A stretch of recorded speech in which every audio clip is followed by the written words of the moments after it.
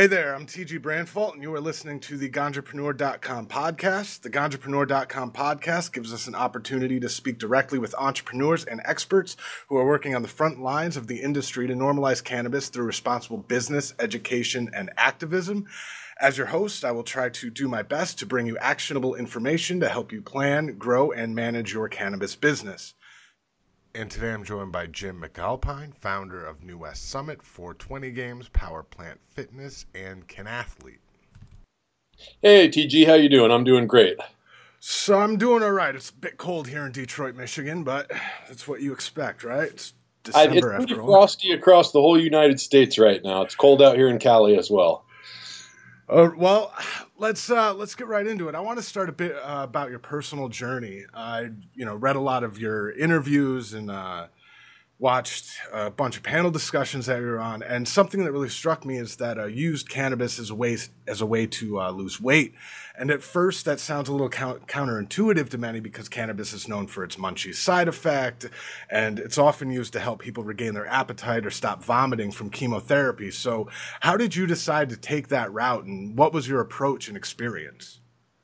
About 3 years ago, during when my wife had our second child, I kind of sat next to her and ate donuts and pizza and packed on a good solid 50 plus pounds. So it does sound counterintuitive, but one thing people don't know, I think the majority of people don't know, is that edibles really kind of affect you differently than when you smoke. And edibles, if taken the right way, can help suppress your appetite per se. So I used more of an edible dosing type of situation than smoking. And I think that's one of the reasons I was more successful, because when you eat cannabis, it goes into your bloodstream and through your liver, and it stays in your system a lot longer. So it affects you a little bit differently and works as an appetite suppressant better when you take cannabis as an edible. So you also paired that with an exercise regimen, probably, right? Correct. Yeah, I was just going to go there. So, the second piece of it is the majority of people that I meet don't find it fun to go out and exercise. I think most people look at that as a chore versus fun. And for me, what I did is kind of two things. I took down that barrier of feeling like I needed to do what I did when I was in college. I'd find myself going to the gym and slapping all this weight on and feeling discouraged that I wasn't as strong as I used to be. So the first thing I did was I broke down that wall of you need to start slow. So take the cannabis out of it. Anyone trying to lose weight, you can't just jump in and be what you used to be. So I said, hey, I'm going to start walking and just walk 3 miles every morning. And I rose that up to about 5 miles every morning. But I would smoke right before, or eat right before, I should say. And occasionally I would take a puff when I was out of edibles. But I would find that my cannabis kind of kicked in about the middle of my walk, and it was right when I was getting a little bored and would want to turn around, and the bird chirping started sounding a little cooler, and my mind started kind of flowing into a good state. And I just found it helped me motivate myself to continue to exercise and stay out there and walk a little bit longer versus go back and quit and do something else. So this wasn't something that was brought on by, a encounter with a doctor or a nutritionist. It was just something that you discovered about yourself that you sort of used to help you develop this motivation technique, essentially. Yeah, I had read here and there about the fact that edible cannabis works differently in terms of appetite suppression. But other than that, no, I just kind of dialed it in. And like I said, when you're starting slow, it's not like I'm doing anything super coordination needed. So, I just started with a little bit of an edible and found my sweet spot that way, and then just slowly built upon what I did. So yeah, it was kind of just a process of feeling it out myself for me. And I think that's important. Everybody's at a different level of needing to lose weight or athleticism. So just start slow and find your sweet spot is my suggestion to make it something you want to stick with. Because I hate that feeling of getting too high and eating too much. So both with the cannabis and the exercise, I think the key is starting slow so you stay engaged and you don't get those incredibly sore muscles and you want to do it again the next day. And so you kind of turn this into what is called the 420 games. And from the interviews that I've read with you, you part of the reason that you created these events was to dispel the lazy stoner stereotype. So can you tell us a bit more about kind of your thought process for the games, what they entail? Yeah, absolutely. Starting with what you said, destigmatization, I kind of have always looked at Hollywood and the Jeff Spicoli and Dude, Where's My Car images that are almost, representative of a cannabis user, and that term stoner as a blanket term for anyone that uses cannabis. And I personally dislike the term stoner. I think it insinuates laziness and stupidity.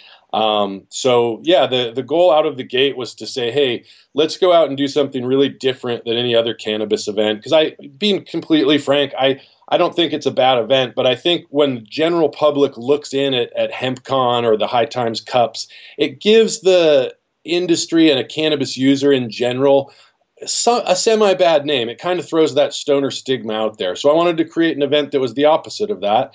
And we go out and do 4.20-mile runs in different cities to show, hey, we're cannabis users, but we're not lazy, and we like to go out and do things, not sit on the couch and eat Taco Bell. Where are you holding these games? Where have you held them? Do you anticipate bringing them, to some of the newly legal states? Very much so, yeah. So this is just the end of our second year. Our first year we were just in Northern California, but this past year we did a 6-city tour, I should say. We did San Francisco and Los Angeles. We did Boulder and Denver, and we did Portland and Seattle. We're doing all of those cities again in 2017, but since legalization swept across the nation, we decided to go to Boston and celebrate with them that they're now recreationally legal. We're going to go to Orlando, Florida. We're going to hit Phoenix, Arizona, and we're going to hit Las Vegas, Nevada, and add those dates to the tour this year too, to become a fully national tour.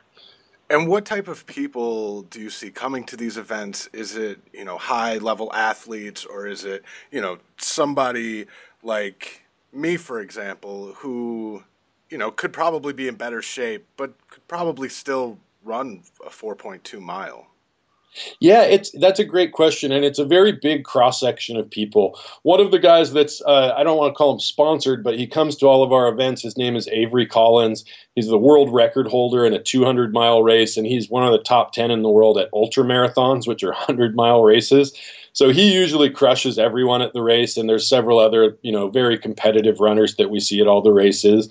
Then there's guys like you and me that are kind of in that middle ground, just want to get back in shape or trying to stay in shape. And honestly, my favorite people to see out there are both people that want to get back into shape, because I think this whole thing is about inspiring people to come out and be active, and you don't have to run. Just like I said, a lot of people come out and walk. So we have grandparents that come out. We have people that are very overweight that want to lose weight, and it's a family-friendly event. So we even have kids. My daughter, who's now 7, has walked several of the events over the last couple of years.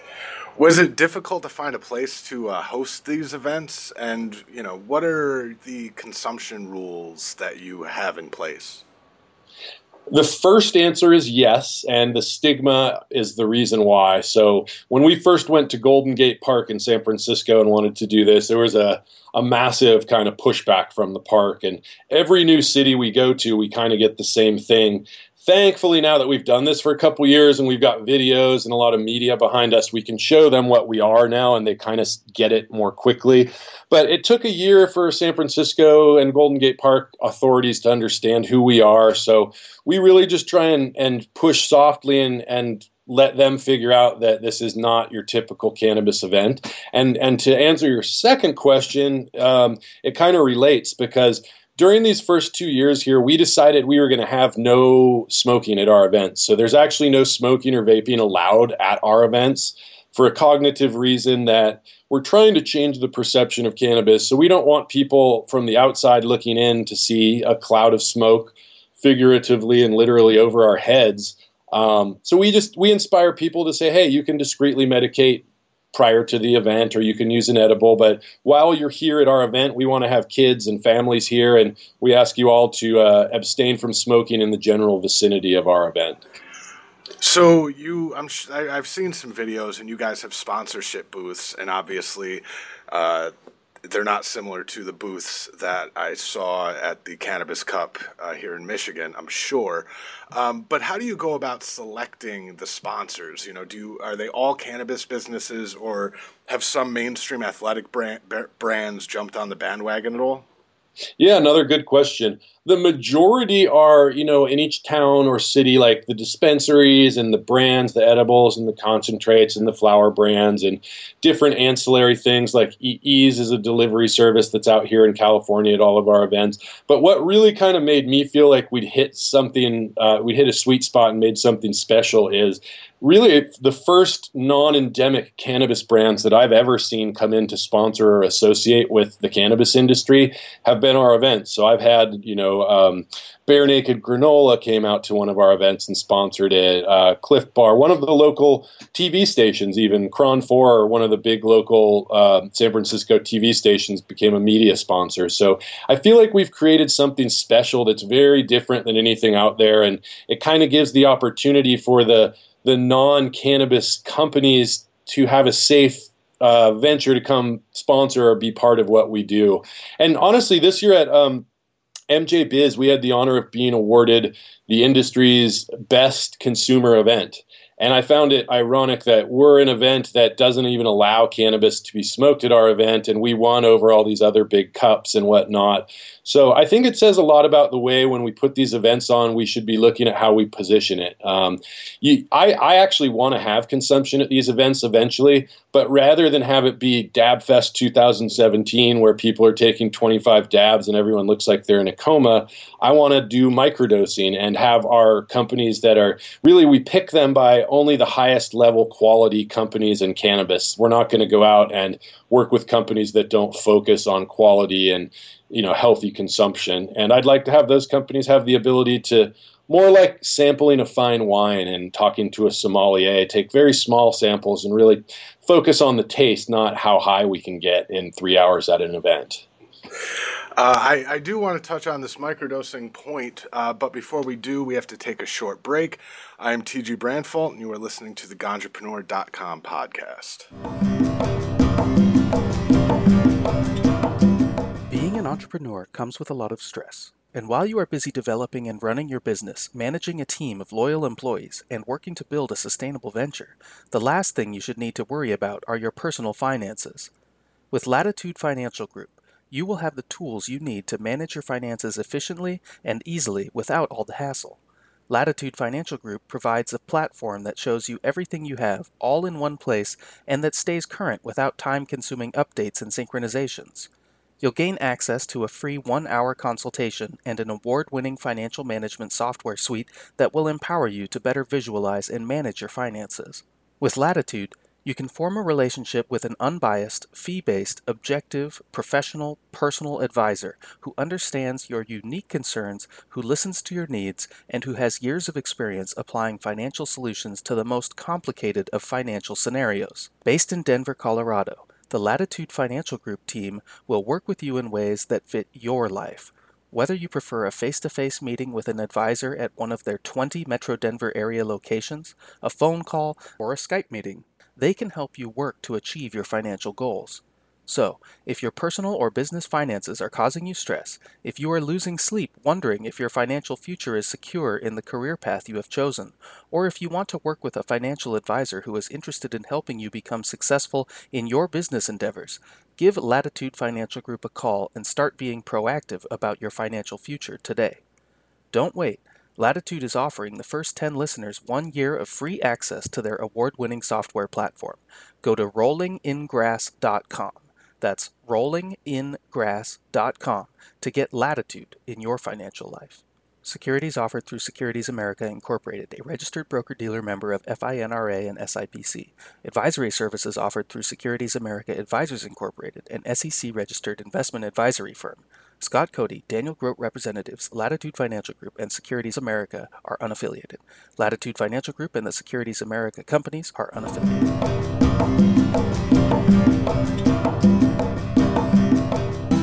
All right.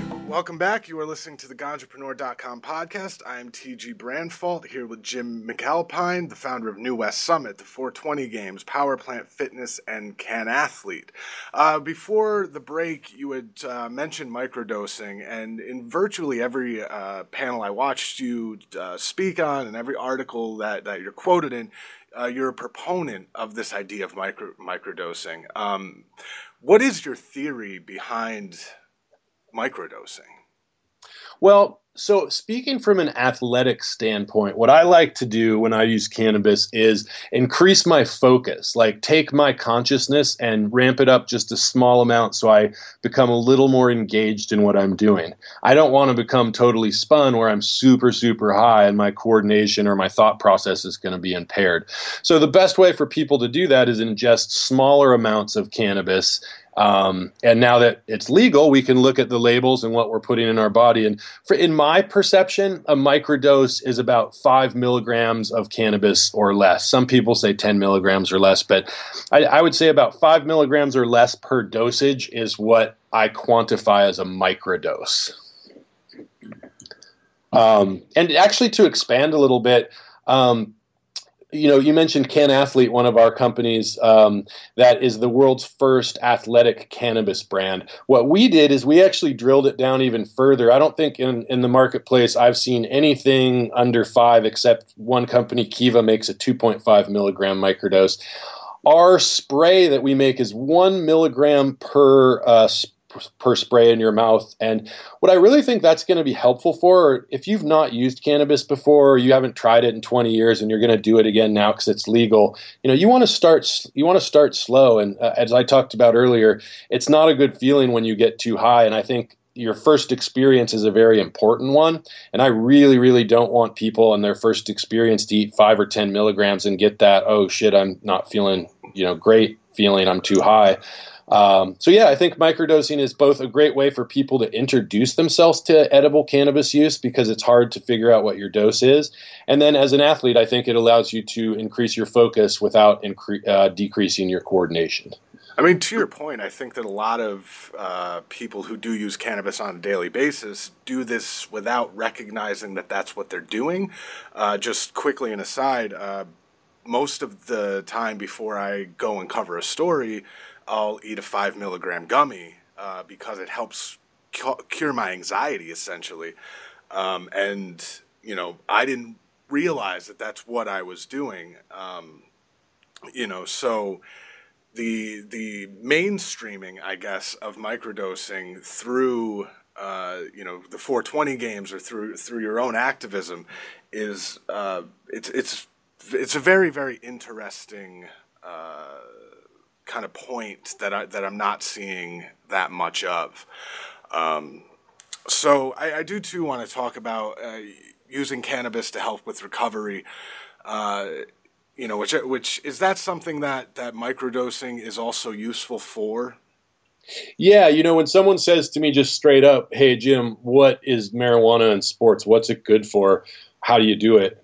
My answer is there's 2 ways. There's focus. You can use it prior to your athletic activities to help accentuate focus. And then the other answer is recovery, just like you just said. And that one, goes outside of the THC to the CBD part of the plant as well, which I think both are effective in helping that pre-workout recovery aspect that an athlete needs. So is it also good for recovery from, say, a long-term sports-related injury? Would there be any differences in approach to using it for, say, a long-term injury versus maybe a short-term injury? Yeah, I think a good example I'll use there. So my daughter's great-grandmother, my wife's grandmother, she's in her 90s. She's in a assisted living home, and she's had really bad pain for years and years and years on her knees. And finally, I brought her some topical cannabis to put on her knees, and she called us as we were driving home, crying, saying, "Oh my God, please bring more of that. It's the first time I've been out of pain in so long." So I think when you're, in a state of chronic pain, whether you're an athlete or an elderly person or you've just hurt yourself, I think that finding topicals and things that you rub on top that goes into your body through your bloodstream or through your skin is a really great way for those more long-term injuries to let cannabis soak in and kind of help with the long-term pain that the chronic pain that you experience. And then on the short term for athletes that hurt themselves or are just, I just finished a long run and I just kind of want to get back into that place where I'm not feeling so cramped and whatnot. I think both CBD and THC can help an athlete at the end of a workout just kind of get back into that comfort place and recover a little bit quicker than if they just, didn't use anything at all. So I think it's good on both sides of the fence. And I think the real important thing that the world realizes is you don't have to get high using cannabis for recovery. You can use just the part of the plant called CBD in topical gels or even ingest it through smoking, and you're not going to feel any psychoactive effects. It's just going to help with joint pain and all the other things your body might be craving to recover. Do people at the 420 games, do you see people using cannabis products during the cool down period after, the run, for example? Like I said, we don't allow smoking there. So I don't see a lot of people using at the event, but I actually talk to everybody at the event about hey, how do you use cannabis and how does it help you as an athlete? And I think honestly, I use it for focus and I use it on long distance swims and whenever I'm going to go out and do something because I have some ADD and it helps me stay focused. But I really believe the majority of people use cannabis for recovery more so than for focus. And most of the people I talk to say, they either, they're going to go home and whether it's smoke a little bit to recover or eat an edible or use a topical. Almost all of the people at the games on some level use it post-event workout to recover.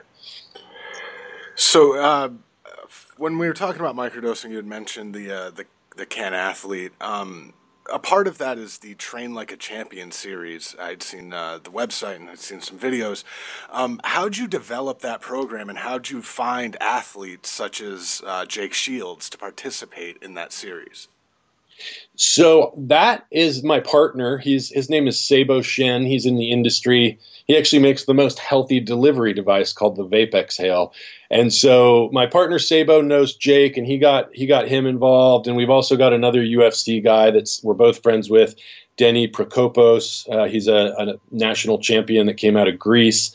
But really, the jiu-jitsu community is probably the most cannabis friendly, and the highest percentage of the jiu-jitsu community as of any sport are cannabis users. It was a surprise to me because I really didn't know that. But jiu-jitsu and cannabis are almost as symbiotic as yoga and skiing and snowboarding. It just seems to be something that all the jiu-jitsu athletes are drawn to. So we were lucky enough to have those guys come out and teach us weekend warriors some rolling techniques and some stretching techniques. And personally, they taught me a kettlebell workout that I did for 20 minutes, and I was sore for 3 days. So it's really taking some high-level professional athletes that use cannabis and letting them show us weekend warriors how they integrate it into their training, and kind of just giving us that extra nuance as the non-professionals to step it up a notch, if you will.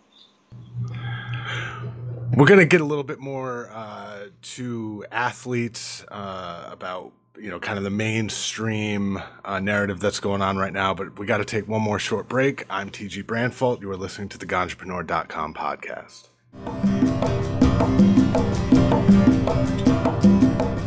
At Ganjapreneur, we have heard from dozens of cannabis business owners who have encountered the issue of canna bias, which is when a mainstream business, whether a landlord, bank, or some other provider of vital business services, refuses to do business with them simply because of their association with cannabis. We have even heard stories of businesses being unable to provide health and life insurance for their employees because the insurance providers were too afraid to work with them. We believe that this fear is totally unreasonable and that cannabis business owners deserve access to the same services and resources that other businesses are afforded, that they should be able to hire consultation to help them follow the letter of the law in their business endeavors, and that they should be able to provide employee benefits without needing to compromise on the quality of coverage they can offer. This is why we created the Ganjapreneur.com Business Service Directory, a resource for cannabis professionals to find and connect with service providers who are cannabis-friendly and who are actively seeking cannabis industry clients. If you are considering hiring a business consultant, lawyer, accountant, web designer, or any other ancillary service for your business, go to ganjapreneur.com/businesses to browse hundreds of agencies, firms, and organizations who support cannabis legalization and who want to help you grow your business. With so many options to choose from in each service category, you will be able to browse company profiles and do research on multiple companies in advance so you can find the provider who is the best fit for your particular need. Our business service directory is intended to be a useful and well-maintained resource, which is why we individually vet each listing that is submitted. If you are a business service provider who wants to work with cannabis clients, you may be a good fit for our service directory. Go to ganjapreneur.com/businesses to create your profile and start connecting with cannabis entrepreneurs today.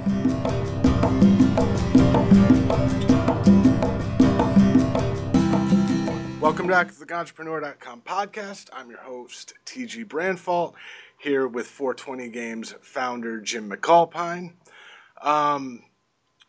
Before the break, we were talking about the Train Like a Champion series and how you had gotten some high-level athletes to participate in that. In interviews, you've said, marijuana use, and you've said in this interview, marijuana use does not equal stoner. Do you think that admissions by legendary NBA coach Phil Jackson and championship-winning NBA coach Steve Kerr, both who are extremely respected in their sport, Phil Jackson might be the best coach of all time. Do you think that their admissions that they use medical cannabis will help change the narrative at all in professional sports? Phil pissed off LeBron a couple weeks ago, but I still have a lot of respect for him. No, I was ecstatic to see that. When I saw Coach Kerr come out recently, being I'm a California guy and a Warriors fan, that was amazing. And I think it's absolutely, especially, now that it's coaches, not players, and respected coaches at that, that's a huge leap forward. And, about maybe 3 or 4 weeks ago, I got a call from a guy named Rick Barry, who's probably in the top 50 all-time NBA players.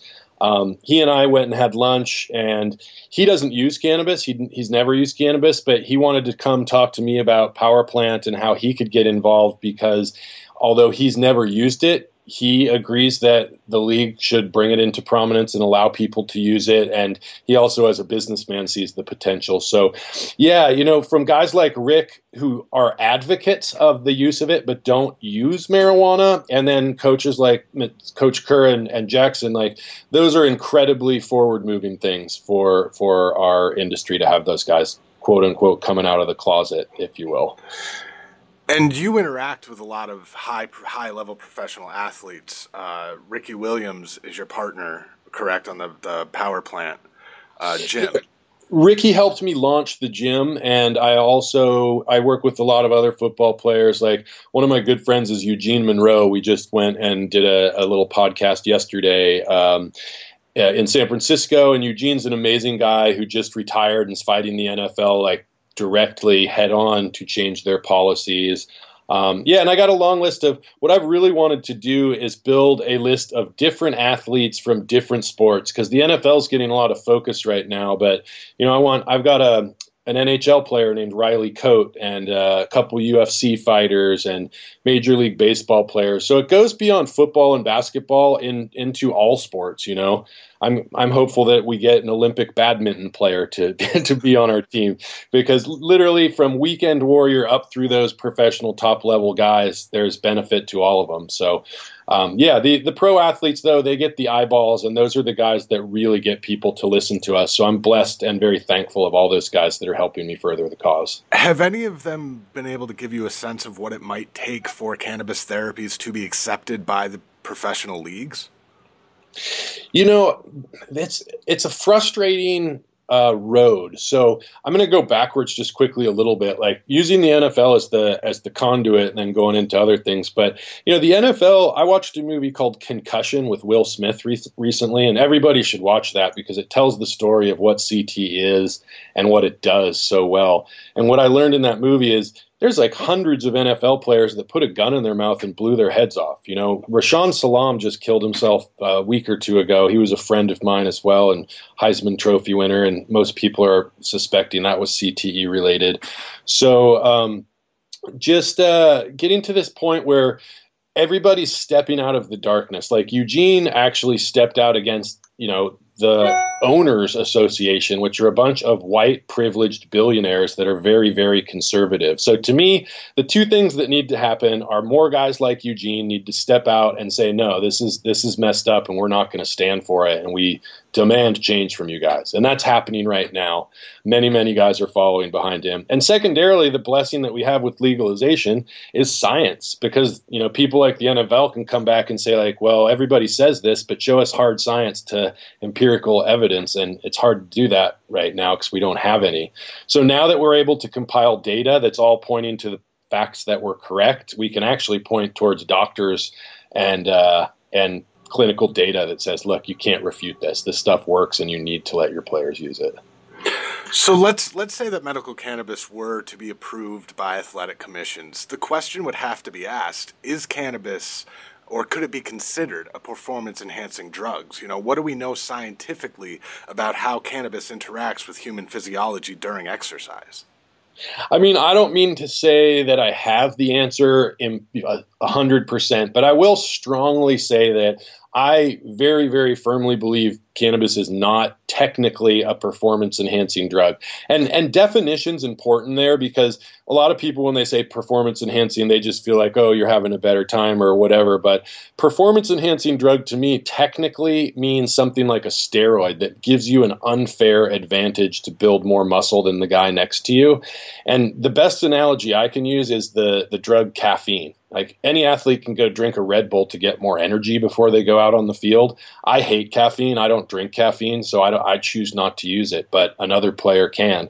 So I don't see why cannabis would not be looked at the same way. It's a substance that doesn't give you an unfair advantage. If you like caffeine and it gives you a little pump up, great. If you like cannabis, it helps you focus, great. That's the way I look at it. And I don't think it should be something that I wouldn't recommend an NFL player smoke weed right before they go on the field and go into on the gridiron, the battlefield.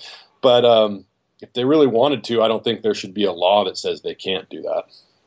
Do we know much about how cannabis interacts with us while we exercise, or is that, you know, the jury's still out, the research is still being conducted, sort of thing? You know, I think erring on the side of being cautious. I think I can't say anything with 100% certainty, but there is a lot being done. And I guess I'm just waiting for the empirical evidence to pile up so we can really begin to point at it. But there is, like, I'll use one example. Very recently, you can Google this. There's been a lot of studies that have been done that the runner's high, quote unquote, that many people say comes from endorphins, actually comes partially or almost mostly from the endocannabinoid system. So through research that scientists have done on how people enter that state through exercise at, again, the runner's high, it's been, I can't say that endorphins aren't responsible for part of it, but it's been fairly strongly proven that the majority of that feeling comes from the endocannabinoid system. And that in and of itself kind of makes a huge statement that cannabis and athletics go together pretty well. So as someone who is involved with numerous fronts in the industry, what would you say is the most important thing that an aspiring cannabis entrepreneur should keep in mind as they go about launching their business? Oh, man, I would say, you know, everybody in this industry right now, you have to have some staying power and you have to have persistence. And the thing I would advise most entrepreneurs coming into this industry is to just do it. You know, don't sit there and overthink it. Like, this is a good industry. It's a growing industry. It's not too late, but you have to have a strong desire to forge down the path when people are telling you shouldn't be forging down that path. So I think it's just a strong sense of understanding that this is an amazing plant that does really, really good things. And if in your heart you know that, I think you just need to stay true to what you know and don't listen to those people that are telling you you're doing the wrong thing. There's so many doubters and so many haters out there. For me, it was it was hard to get over that hurdle to have my name associated with cannabis, but I'm so incredibly glad I did. And for anybody that's thinking about it, I was worried about being judged by the PTA where my kids go to school or my people that I work with. And I've literally had no one tell me that they think I'm doing a bad job or it's something that's inappropriate. So I was very surprised at the pats on the back I got for jumping into this industry. And it's been an incredible experience. And I hope many more other people make the jump as well. Well, Jim, we're just about out of time, but I want to thank you so much for joining us. And maybe we'll see the 420 games in newly legal states like Michigan pretty soon. I would love that, by the way. So anyone out there in Michigan that hears this, shoot me an email. It's just jim@420games.org. And we're expanding and we want to come to Michigan and many, many, many other places. So if you live somewhere and you want to see us come there, shoot me an email. I'd love to hear from you. You can find more episodes of the Ganjapreneur.com podcast in the podcast section of Ganjapreneur.com and in the Apple iTunes store. On the Ganjapreneur.com website, you will find the latest cannabis news and cannabis jobs updated daily along with transcripts of this podcast. You can also download the Ganjapreneur.com app in iTunes and Google Play. I've been your host, T.G. Brandfall.